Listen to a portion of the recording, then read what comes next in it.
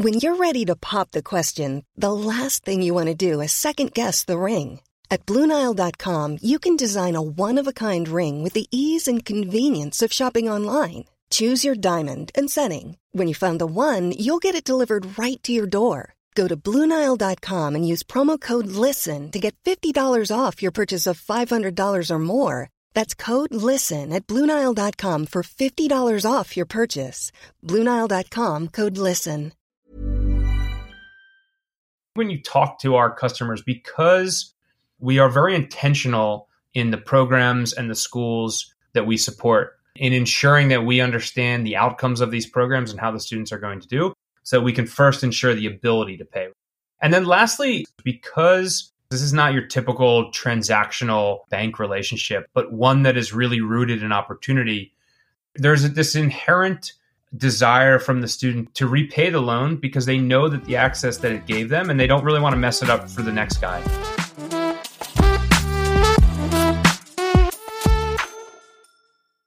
My first proper job, so excluding the strange ones I took on for beer money in my student days, some of which were strange, like really strange, like accidentally helping to advertise an escort agency's Valentine's Day special, strange. But no, excluding those. My first job was in a joint venture Capital One had started with a South African bank. My assigned role was to act as the understudy of Ryan Steele, a young rising star who was building the bank's first ever properly data-driven fraud defenses on the Amex portfolio. And I learned a lot from Ryan, so I was a little disappointed when, a couple of years later, he upped sticks and headed to Paris to do his MBA at INSEAD. It turns out, though, that he wasn't just a rising star in the world of South African banking. While at INSEAD, he joined two classmates, Cameron Stevens and Miha Zerko, to found Prodigy Finance, a specialist peer-to-peer financing vehicle where INSEAD alumni could fund loans to future INSEAD students using their enhanced future earning prospects as collateral, essentially. Prodigy has grown tremendously from those early days, and Ryan has left now for new challenges. But the idea of lending against the future value unlocked by a top-class education is one that has always intrigued me. So today I'm speaking to Joel Frisch, Head of Global Acquisition at Prodigy Finance, to find out more. Welcome to How to Lend Money to Strangers with Brendan LaGrange.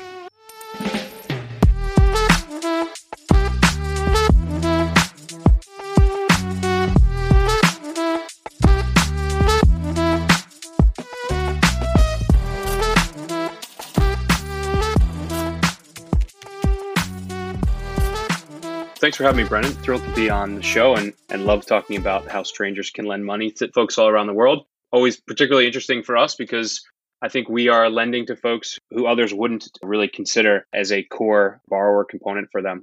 My background prior to Prodigy Finance started very traditionally on Wall Street.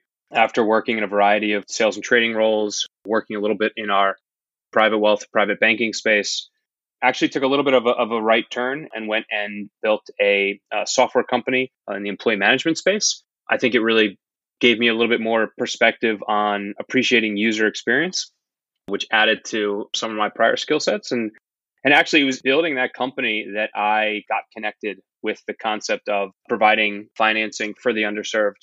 We had been building out our engineering team and had actually hired two recent grads of universities in Philadelphia area, Penn and Drexel.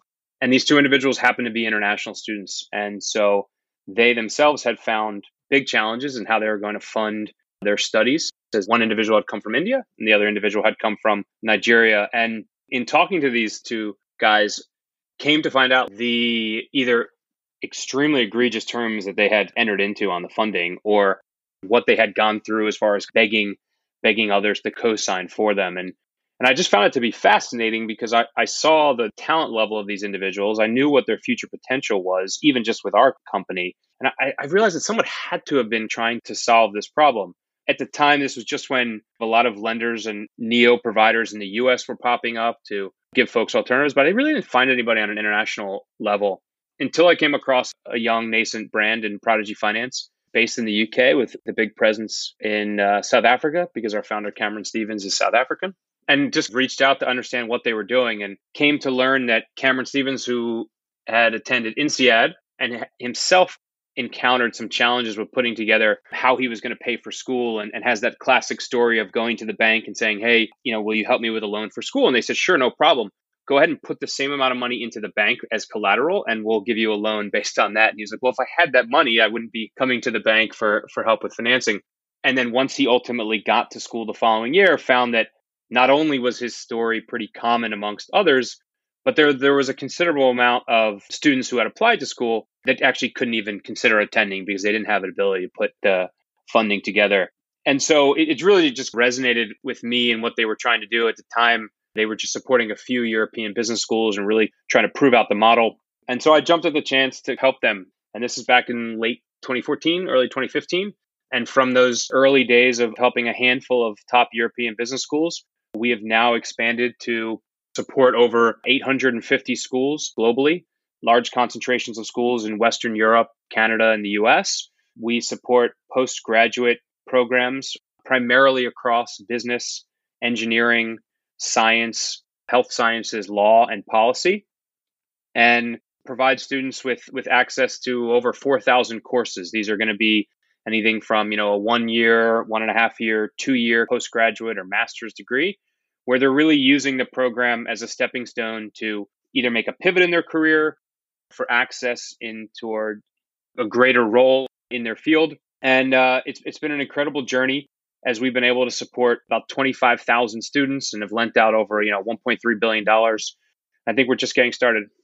If I think back to my economics classes at university, when we looked at the government scale, we'd talk about if you build new roads, you're going to borrow now, you're going to pay it back in the future, but in the future, you're going to be earning money off those. So that's good borrowing. And if you're going to borrow for consumption, that was not great borrowing. Maybe at best, it was neutral depending on the project. And if we scale that down to the consumer side, a mortgage helps people build wealth, but often it's questionable about whether it's valuable to borrow for certain types of quick consumption. And student loans had sat in the middle. In general, a positive thing, but depending on what the quality of the course, the quality of the school, there were certainly people that were getting caught up with big student debt and actually not really having an upside to that. But what you're doing with top quality schools, top quality students, you have to stand behind that education is adding value to their future.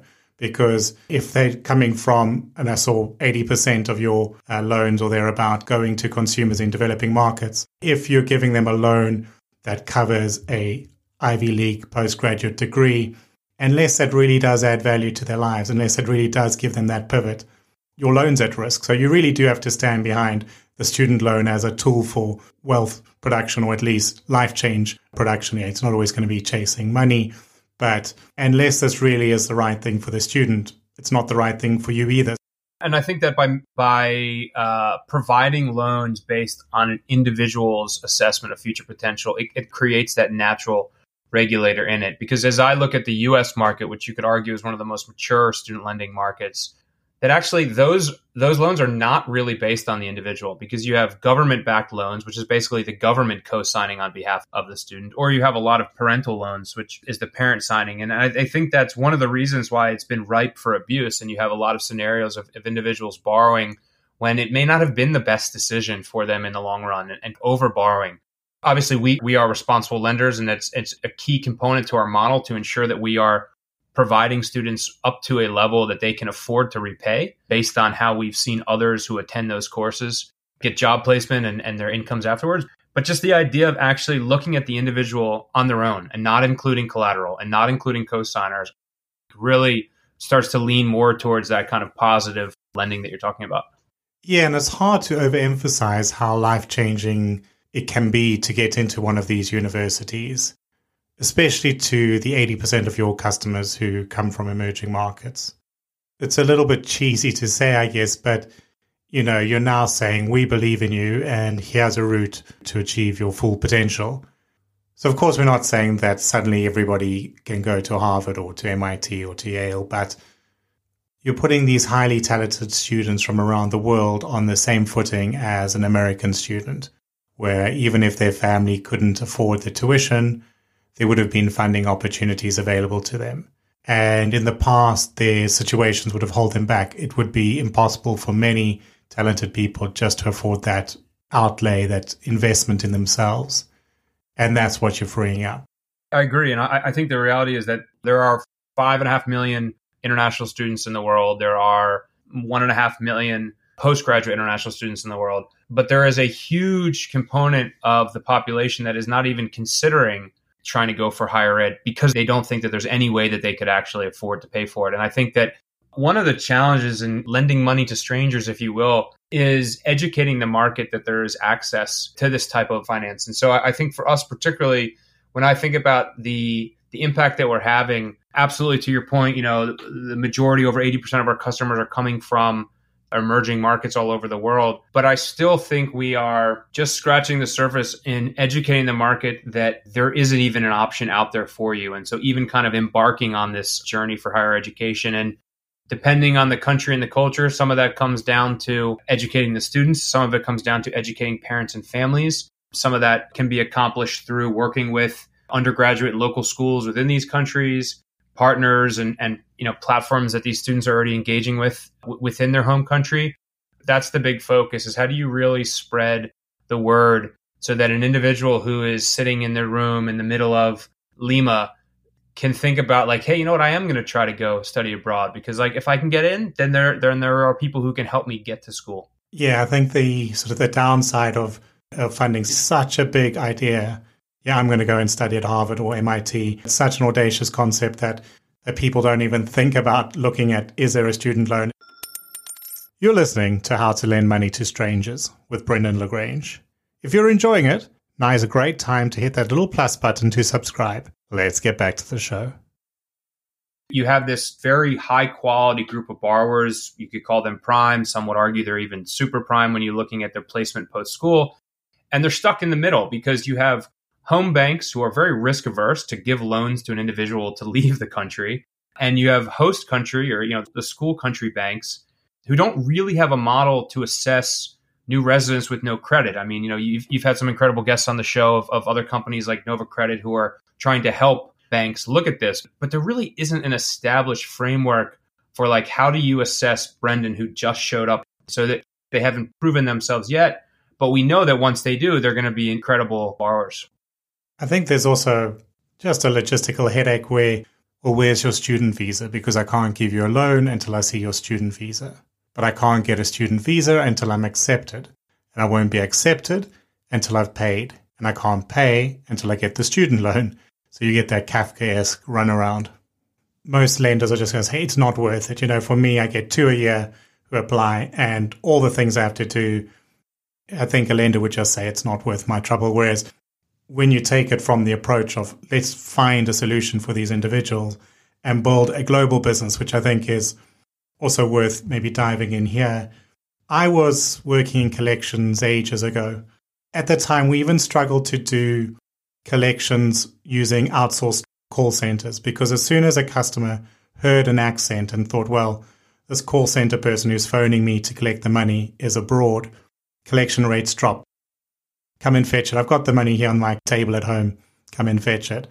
Even though the bank and the borrower were both in the same country, because they heard that the person phoning them was outside, they wouldn't really be bothered. Now you've got the real problem that you're in one country, your borrower might be in a second country, and they might be studying in a third country. How do you approach those logistics that you keep an entirely global view? We have students coming from about 125 countries. And so with regard to things like document verification, there are certainly challenges that we've had to go through and ensure that we can review the appropriate documents. I think that some of that has gotten easier over the years, being able to tie in directly with things like credit bureaus, working with vendors and solutions who can do things like document checks, bank statement reviews. But there still is an iterative process of making sure that we can do that for all of the countries of origin.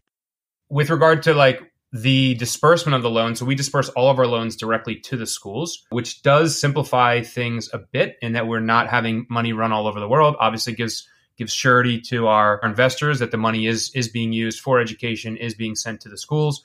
Our loans could be a combination of tuition and living costs, but all of that is sent to the schools.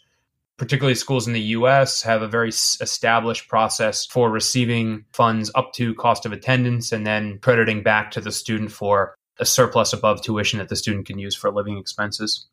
Now, once the student has graduated and comes up on repayment, which is 6 months after graduation, our servicing of the loan is a combination, yes, of service in the US, but depending on where the student is living, primarily service out of the UK. And we've done a couple things. So we have certainly spent a lot of time building a global enforcement model that takes advantage of some legal arrangements between countries to uphold decisions and enforcement. But I also think it starts to come down to a few key components of our model. Number one is the creditworthiness of our customer. We are very intentional in the programs and the schools that we support in ensuring that we understand the outcomes of these programs and how the students are going to do, so we can first ensure the ability to pay, right? Because if you think about repayment, you're talking about ability and desire. So I think for us, first is that screening on ability. The second is looking through on that concept of desire. We have built a pretty robust probability of default model that we do implement in the beginning of our application process to can give us a real sturdy risk screening. We have a predictive scorecard that we've built over the last 14 years. That's a combination of internal, external data, repayment data from all the various vintages since 2007 that allows us to identify what are the most impactful variables of a student's application as far as where they're going to, the type of program, how other students have done. And then lastly, there's certainly a bit of social pressure built into our model. And it's really natural. It's not necessarily something that we've created. But I think when you talk to our customers, because this really is a pretty unique relationship that they have with us. This is not your typical transactional bank relationship, but one that is really rooted in opportunity. There's this inherent desire from the student to repay the loan because they know that the access that it gave them, and they don't really want to mess it up for the next guy.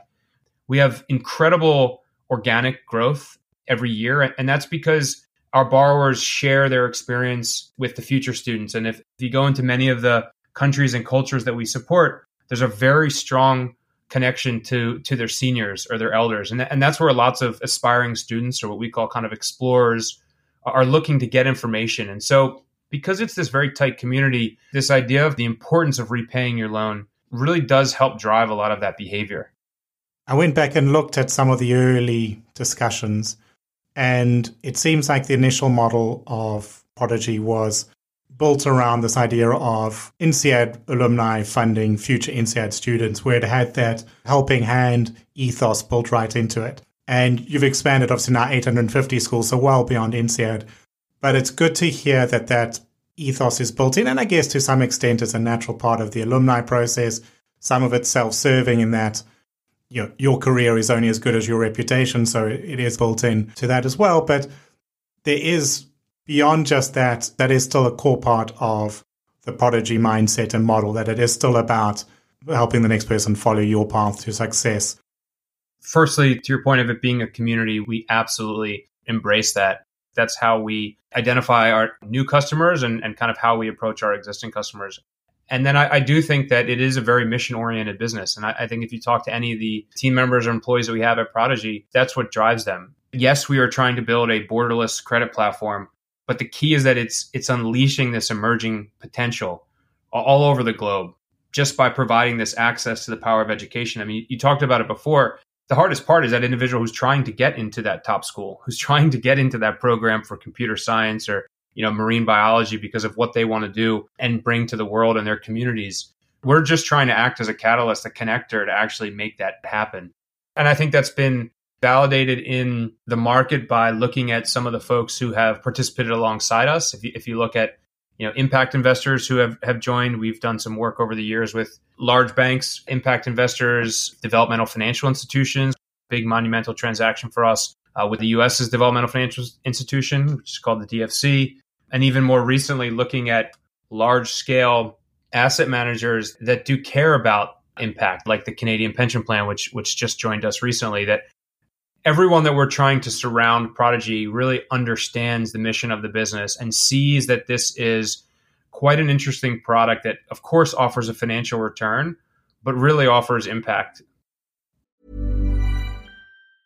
When you're ready to pop the question, the last thing you want to do is second guess the ring. At BlueNile.com, you can design a one-of-a-kind ring with the ease and convenience of shopping online. Choose your diamond and setting. When you find the one, you'll get it delivered right to your door. Go to BlueNile.com and use promo code LISTEN to get $50 off your purchase of $500 or more. That's code LISTEN at BlueNile.com for $50 off your purchase. BlueNile.com, code LISTEN. Hey, it's Ryan Reynolds, and I'm here with Keith, co-star of my upcoming film, If, only in theaters May 17th. Do you want to tell people the big news? All right, I'll do it. Sign up now and you'll get unlimited for $15 a month and 6 months of Paramount Plus Essential Plan on us. MintMobile.com/switch. Upfront payment of $45 equivalent to $15 per month. Unlimited over 40 gigabytes per month. Face lower speeds. Videos at 480p. Active Mint customers by 531.24 get 6 months of Paramount Plus Essential Plan. Auto renews after 6 months. Offer ends May 31st, 2024. Separate Paramount Plus registration required. Terms and conditions apply if rated PG. The product really fits it, as we said at the start, but it's grown from, a fairly idealistic model to this massive business. And it's great to see that that is still inherent. I think many MBA projects that get this big can lose sight, once it gets to the funding, and you could scale it up to do every university and every course in the world, and you would lose that link about really, could somebody pay this back, or could they pay it back comfortably after doing this course? And it almost feels to me that there's a spin-off business, and I don't know if you monitor it, but you must have some of the best data on actual school impacts and course impacts. I know when I did my MBA, they used to, in their marketing, talk about the average increase in salary, but it was based on a little survey they sent to each of us by email that said, what did you earn before and what did you earn after? And I'm sure it's helpful, but it was so vague, whereas you've got to get some skin in the game there to actually, is this adding value beyond the tuition fee? It's something we talk about all the time of the true ROI of programs. I think that there's probably kind of a sensitive crossover point of why students are going for education, and we don't want to just be guiding students just towards the highest ROI. But I do think there's an opportunity for us to create our own benchmark of saying like, hey, these are really the best programs that you should be looking at if you're interested in, civil engineering, to help guide students so that it's in their best interest. So obviously baked into the product is this idea that you're helping somebody get from country A, usually a developing country, into country B, usually a developed country. And that's sort of the core part of the business. We've just been through, call it 2 years now, of COVID lockdowns, when particularly getting from a developing country into a developed country would have been really difficult. Do you want to talk about what you saw happening in the COVID, sort of the worst of the COVID lockdown years, and what you're seeing now? How's that education market changed for international students? Yeah, so as March 2020 came upon us, I think being at the intersection of global mobility and credit markets is probably the last place that anyone would want to wish upon their neighbor. And I think that was really the big question for us, is what was going to happen to students? Were they still going to attend school? Were they going to try to attend school? What was going to happen to kind of higher education? And then, what was going to happen to global credit markets? After an initial pause, just of uncertainty, I think what you saw is a few things. One, we saw extreme resilience in our students of doing whatever it took to start their programs. You've got the sort of person you're after, and you're going to say, I'm going to take a big bet on this person's talent being able to shine. That's the sort of person who's going to be able to find a way to survive, who's going to find a way to make it work. And maybe it's going to take them a year longer now to get it all together. But because you're spending all this time actually looking for high quality people, you get high quality people, and that means they're good even when the times are bad. You're saying the person I'm lending to is the asset. They are the security as much as any kind of financial asset. And it's proving itself through, a long history now, including some very tricky times. I think the schools were incredible as far as how they tried to be flexible with students, allowing them to start online and then matriculate into on-campus programs, whether that was like a one term later. We saw a lot of schools allowing students to defer. One of the interesting outcomes of that is that last January, so January 2021, we saw this incredible growth of January start programs, which you didn't typically see. And if you fast forward a year, we've seen about 85% of those have stayed. So I think that's one of the big outcomes we've seen in the school side, is that you typically think of school starting in the northern hemisphere, starting in kind of August, September, and kind of running through May. We're starting to see a real big second cycle, this January start. that I do think is here to stay.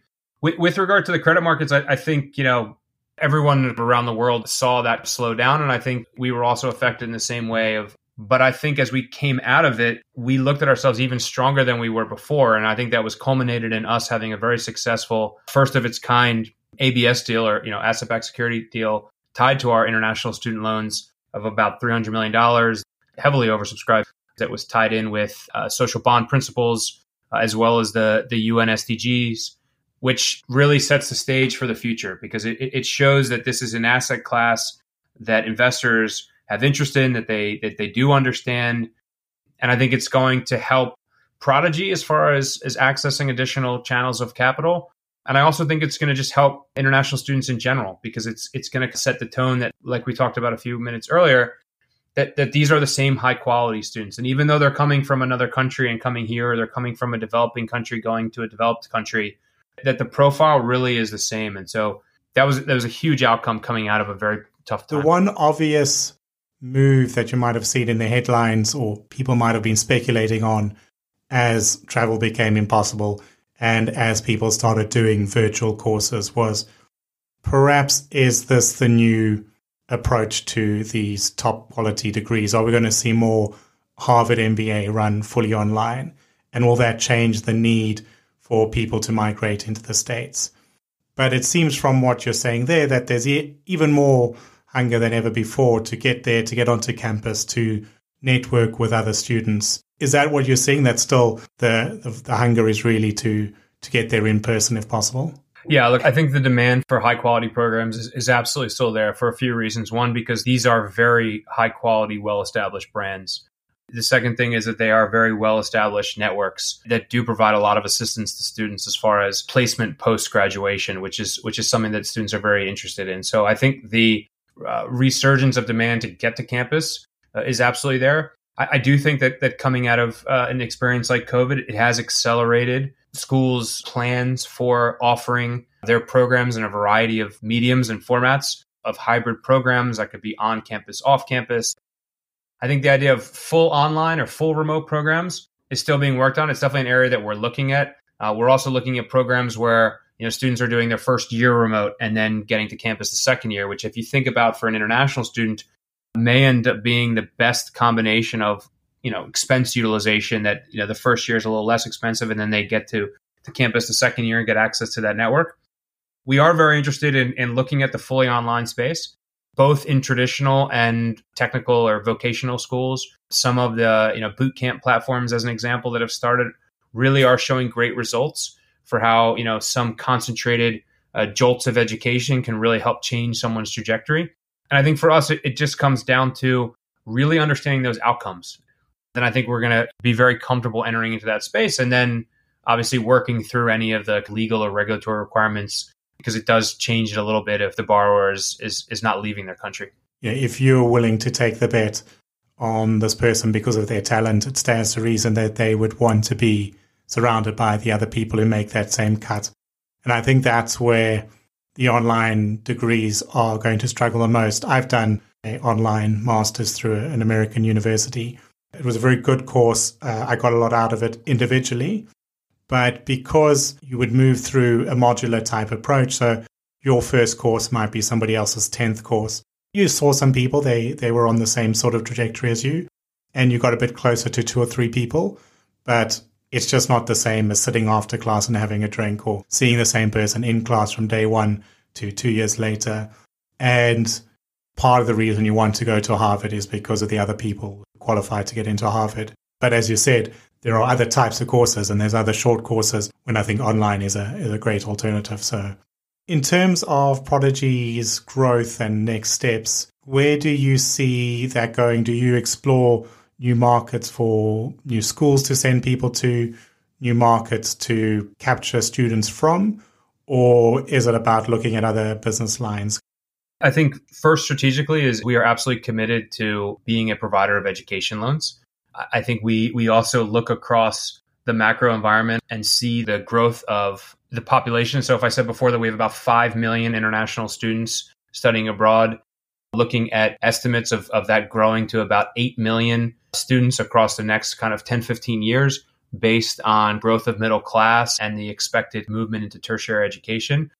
That is super exciting as you see that access. And we certainly see that on regional levels, China and some parts of Latin America, that, students away from big cities are looking to study abroad. We are certainly looking to expand our support of host countries. So as I mentioned before, a majority of our students are headed to the US, with a good amount going to Canada and Europe. Lots of opportunities for us to expand within Canada. Lots of opportunities to expand within countries like the UK, France, Germany. We are going to be looking to expand in a country like Australia, which is a huge destination for international students all over the world, but particularly students coming from Southeast Asia. I also think that there's an opportunity for us to focus on really understanding where the student demand is headed. And so being intimately aware of where students from Mexico who are looking to study abroad are going, and making sure that we are there and we're supporting those programs. But those will really be the main drivers. And then I think, like we were saying a little bit earlier, of looking at slightly different formats of the programs. So as the world continues to offer more connectivity online, how can we be aligning with schools to go after those programs? So a lot of room to run, even in this near-term strategy. Yeah, well, good luck for that. As I said right at the start, I really like these business models where the lending is clearly for an investment. Yeah, often that investment is a physical investment like a mortgage, but a human investment, I think, is an even clearer benefit for society. So I look forward to seeing how big Prodigy can grow.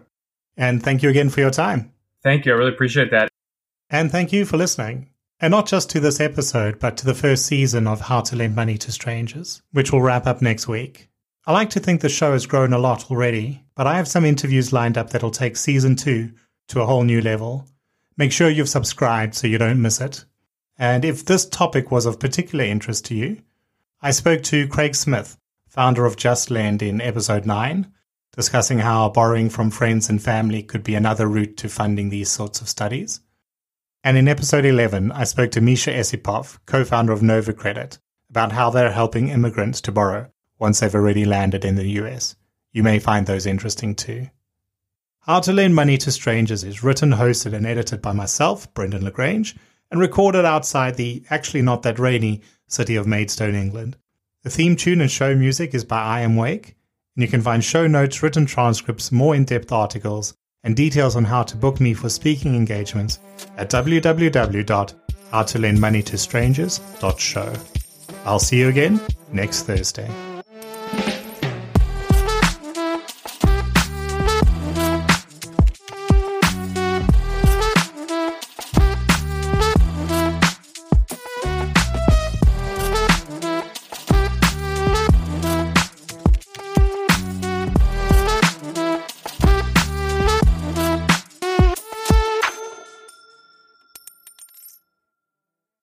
Hi, it's me again. Just in case you've had your fill of lending talk, did you know that I've also published 2 pulpy action-adventure thrillers? Draken and Butterfly Hill are both available as ebooks, paperbacks, and audiobooks from Amazon and other online retailers. They're not Shakespeare, but they're not expensive either. And bestthrillers.com called Butterfly Hill an exotic, utterly captivating heist novel featuring one of the genre's most entertaining detectives. Planning for your next trip? Elevate your travel style with Quince. Quince has all the jet-setting essentials you'll want for your next getaway, like European linen, premium luggage options, buttery soft Italian leather bags, and so much more. And is all priced at 50 to 80% less than similar brands. Plus, Quince only works with factories that use safe and ethical manufacturing practices. Pack your bags with high-quality essentials you'll be wearing for vacations to come with Quince. Go to quince.com/pack for free shipping and 365-day returns.